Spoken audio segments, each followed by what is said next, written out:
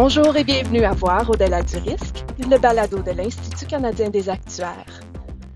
Le marché de l'emploi en actuariat au Canada continue d'être très actif, mais les employeurs et les actuaires traitent de nouvelles réalités en ce qui concerne l'embauche et les aménagements de travail, dont une grande partie a été provoquée par la pandémie de la COVID-19. Dans cet épisode, nous sommes en compagnie de Guillaume Giasson-Morin, associé chez Elliott Bauer, qui nous partagera un aperçu de l'état actuel du marché en 2022. Merci Guillaume d'avoir accepté de vous joindre à nous aujourd'hui dans le cadre d'un balado Voir au-delà du risque. Merci Maud de m'avoir avec vous aujourd'hui. Alors, dans l'ensemble, quel était l'état du marché de l'emploi pour les actuaires et les candidats et candidates au titre d'actuaire?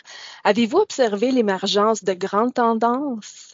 Le domaine de l'actuariat, ça a toujours été, au niveau de l'emploi, toujours été une industrie qui est en santé, je dirais, sauf peut-être si on recule un peu au début de la pandémie en 2020, mars, avril, mai, ça n'a pas vraiment été une très bonne période pour l'embauche. Évidemment, je pense que c'était généralisé dans tous les secteurs où les entreprises étaient davantage à essayer de gérer tout le monde soudainement qui travaillait de la maison. Donc, le focus n'était pas mis sur l'embauche du tout, mais depuis le début 2021, ça a repris de plus belle dans tous les secteurs de l'actuariat, dans tous les secteurs dans lequel on travaille, puis à tous les niveaux aussi, donc que ce soit le secteur de l'assurance, de la réassurance, de la consultation. Donc, évidemment, il y a une très, très grosse compétition qui se fait à travers tous les secteurs. Ce qui a mené à, évidemment, les entreprises se sont tournées vers un peu comment essayer de retenir leurs ressources, sachant qu'en actuariat, la denrée dans certains secteurs est assez faible. Les compagnies ont dû se retourner un peu vers leur structure de rémunération à l'interne pour éviter justement que plusieurs employés en actuariat quittent et s'en aillent vers d'autres cieux. Donc, une tendance qui a mené une augmentation de la rémunération dans certains secteurs de l'actuariat, d'une part. Donc, les entreprises ont dû se tourner vers ça pour essayer de retenir leurs ressources. Et aussi, une autre tendance qu'on a vue, évidemment, c'est que de plus en plus les gens, les employés en actuariat ou les professionnels en actuariat vont changer d'emploi peut-être plus fréquemment qu'avant aussi, que ce soit sur les marchés locaux ou même maintenant, de plus en plus, les gens vont chercher à s'expatrier, donc aller travailler, que ce soit aux États-Unis, aux Bermudes, par exemple, ce qui crée évidemment des manques sur les marchés locaux que ces personnes-là quittent. Et aussi, par exemple, une autre tendance qu'on a vue, c'est que de plus en plus, bon, évidemment, il y aura toujours les employeurs plus traditionnels en actuariat qui vont chercher des actuaires pour travailler dans leur organisation, mais aussi, on a vu de plus en plus de firmes, disons, non traditionnelles, que ce soit les compagnies de tech, par exemple, qui voient une valeur à engager les professionnels en actuariat pour travailler dans leurs organisations. Mais en général, je pense que la profession en actuariat, au niveau du marché de l'emploi, on prévoit une hausse à peu près 15 à 25%, donc la disponibilité des ressources d'ici 2030. J'imagine que la pandémie a donné lieu à d'importantes perturbations, en particulier en ce qui concerne l'organisation du travail. En quoi les pratiques d'embauche ont-elles été affectées par la prévalence accrue du télétravail? Je dirais que anciennement, disons, évidemment encore une fois avant le COVID, il y avait plusieurs employeurs, ou en fait une faible portion d'employeurs qui avaient déjà commencé à, disons, emboîter le pas sur le télétravail. Il y en avait, c'était une infime partie évidemment après le COVID. Je pense que ça a forcé plusieurs, là, si c'est pas la majorité des organisations, à se pencher là-dessus. Puis je dirais que évidemment, soit que maintenant les employeurs offrent la possibilité de travailler 100% de la maison. Mais ce qu'on voit le plus, évidemment, c'est plutôt les organisations qui vont dire à leurs employés, ben regardez, on aimerait ça que vous reveniez au travail peut-être 2-3 jours semaine, par exemple. C'est sûr que les organisations qui n'emboîtent pas ce pas-là, parce qu'on en a croisé quelques-unes qui, eux, préféraient avoir les employés 100% au bureau post-COVID. Je dirais que c'est quand même un facteur assez déterminant parce que de plus en plus, les gens, maintenant qu'ils ont goûté à ça, les employés ne veulent pas le perdre. Alors, aime la flexibilité de pouvoir travailler de la maison et aussi au bureau à l'occasion. Ça a eu comme effet aussi, évidemment, d'augmenter la compétition qui était anciennement régionale. Donc, on avait des secteurs, par exemple, les grands centres urbains, par exemple, Toronto, Montréal, Québec, Vancouver, Calgary. La compétition se faisait à l'intérieur de ces mêmes marchés-là, mais avec le télétravail, maintenant, la compétition est devenue davantage nationale. Donc, on a des clients à Toronto qui vont être ouverts à avoir des gens qui peuvent être localisés à Québec, par exemple, qui peuvent être localisés à Vancouver, à Calgary. Donc, le fait que les gens travaillent dans d'autres centres urbains avec du décalage horaire parfois n'est plus vraiment un enjeu pour certaines entreprises. Donc je pense que ça va être c'est un facteur de succès pour attirer la denrée qui est relativement rare pour plusieurs employeurs. Puis je pense que ceux qui emboîtent pas ce pas-là, malheureusement, vont définitivement avoir des désavantages au niveau d'attirer des talents qualifiés, par exemple. Discutons un peu de la norme IFRS 17, puisqu'en janvier prochain, elle entrera en vigueur. Alors, qu'est-ce qui va arriver aux ressources qui ont été consacrées à sa mise en œuvre?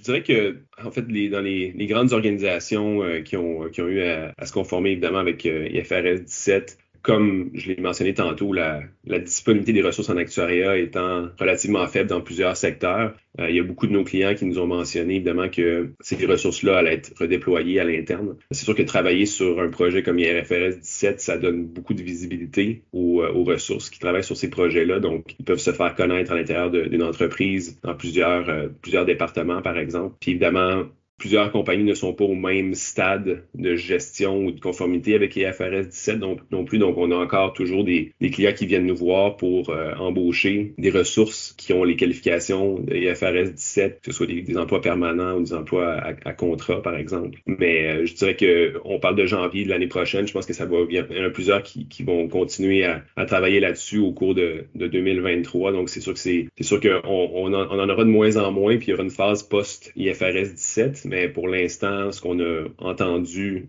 dans le marché en général, c'est que les plus grandes organisations pourront redéployer ces ressources-là à l'intérieur de la compagnie même, sachant que, encore une fois, la denrée est rare. Ils vont essayer de garder les bonnes ressources à l'interne. Dans les plus petites organisations, ça reste à voir. C'est pas toutes les petites organisations qui peuvent absorber ces ressources-là qui ont travaillé du côté IFRS 17. Donc ce sera à suivre. Pour ce qui est des consultants, c'est un peu la même chose. Les consultants sont à regarder un peu d'autres sources de revenus post-IFRS 17. C'est sûr qu'il y aura toujours les sources de revenus plus standards. Par exemple, je pense à les consultants en assurance vie qui font des travaux d'actuaires désignés ou les compagnies de vérification qui vont faire justement des travaux de vérification pour que ce soit le domaine de l'assurance vie ou l'assurance générale, par exemple. Mais plusieurs sont à se retourner un peu vers des tendances qui s'en viennent, que ce soit le changement climatique, par exemple. Il y en a beaucoup qui ont développé des offres de services de ce côté-là derniers mois, dernière année. Donc, c'est sûr qu'ils seront à diversifier leurs sources de revenus aussi post-IFRS 17.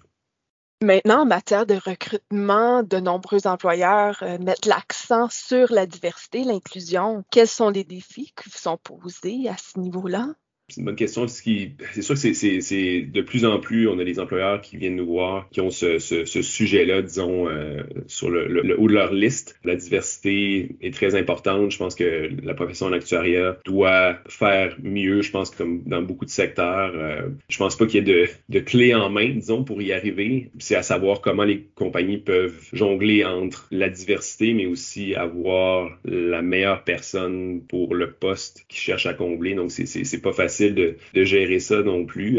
Je pense qu'à la fin de la journée, les employeurs veulent avoir la personne la plus qualifiée en poste, mais gardant en tête que la diversité est très importante, puis il faut essayer de la respecter. Donc nous, dans notre domaine, on essaie le plus possible de donner plusieurs options à nos clients dans ce sens-là. Mais évidemment, c'est pas une décision qui nous revient. Puis comme je dis, il y a quelques instants, oui, la diversité, c'est très, très important. Par contre, l'employeur, je pense qu'ultimement, choisira la personne qui est la plus qualifiée aussi pour le poste. Donc, c'est un travail très, très difficile à accomplir. Oui, j'imagine. Puis parlant dans le fond de talents, de compétences, quels sont les grands concurrents qui se disputent les talents actuariels dont on parle? Est-ce que la science des données, la modélisation prédictive est toujours considérée comme des sujets de l'heure? Oui, tout à fait. Je pense que la compétition débute aussitôt que lorsque les gens font des choix de carrière ou de programme à l'université. Évidemment, il y a le programme d'actuariat, mais aussi les programmes en gestion de la donnée, par exemple, en génie logiciel, par exemple, aussi. Donc, la compétition commence au début des études. C'est sûr que tout ce qui est sciences de la donnée, modélisation prédictive, c'était des mots qu'on entendait plus souvent, je dirais, en assurance générale anciennement. Mais maintenant, de plus en plus, on voit des employeurs dans d'autres secteurs, que ce soit l'assurance vie ou autres, qui vont débuter ou commencer à engager des professionnels qui ont cette expertise-là. C'est sûr que les actuaires qui ont développé des expériences un peu plus traditionnelles peuvent venir nous voir après plusieurs années dans le domaine, nous disant, mais j'aimerais ça, moi, faire un saut peut-être plus du côté sciences de la donnée, mais n'ayant pas vraiment la formation nécessaire pour le faire. Puis d'un autre côté, il y a des employeurs qui viennent nous voir, qui nous disent, ben, j'aimerais ça avoir un actuaire qui serait intéressé par un poste en sciences de la donnée, par exemple, dans notre organisation. Donc, il y a comme un gap entre le vouloir des employeurs d'avoir des professionnels en actuariat ou ceux qui ont des bagages actuariels dans des postes comme dans sciences de la donnée, puis de l'autre côté, les actuaires qui ont peut-être des parcours un peu plus traditionnels, mais qui voient que la science de la donnée est en effervescence, qui aimeraient ça faire le saut de ce côté-là, mais sans vraiment avoir le bagage, disons, théorique. Donc, c'est sûr que ça continue d'être des sujets chauds. Donc, c'est à voir comment le gap se rétrécira, là, je te dirais, entre la volonté des employeurs d'avoir ces profils-là versus les actuaires qui veulent faire le saut de ce côté-là sans avoir nécessairement le bagage qui vient avec. C'est un bon aperçu du marché ces jours-ci. Alors, merci Guillaume d'avoir pris le temps de vous joindre à nous aujourd'hui. Merci beaucoup, Maude. Alors, cher auditoire, c'est ce qui met fin à l'épisode d'aujourd'hui. Si vous avez aimé cette entrevue, n'oubliez pas de vous abonner pour ne pas manquer les épisodes à venir. D'ailleurs, vous pouvez toujours écouter le balado sur le blog de l'ICA, voir au-delà du risque, et nous écrire à balado@cia-ica.ca. Nous aimons toujours lire vos commentaires et vos idées. Merci beaucoup d'avoir écouté Voir au-delà du risque et à la prochaine!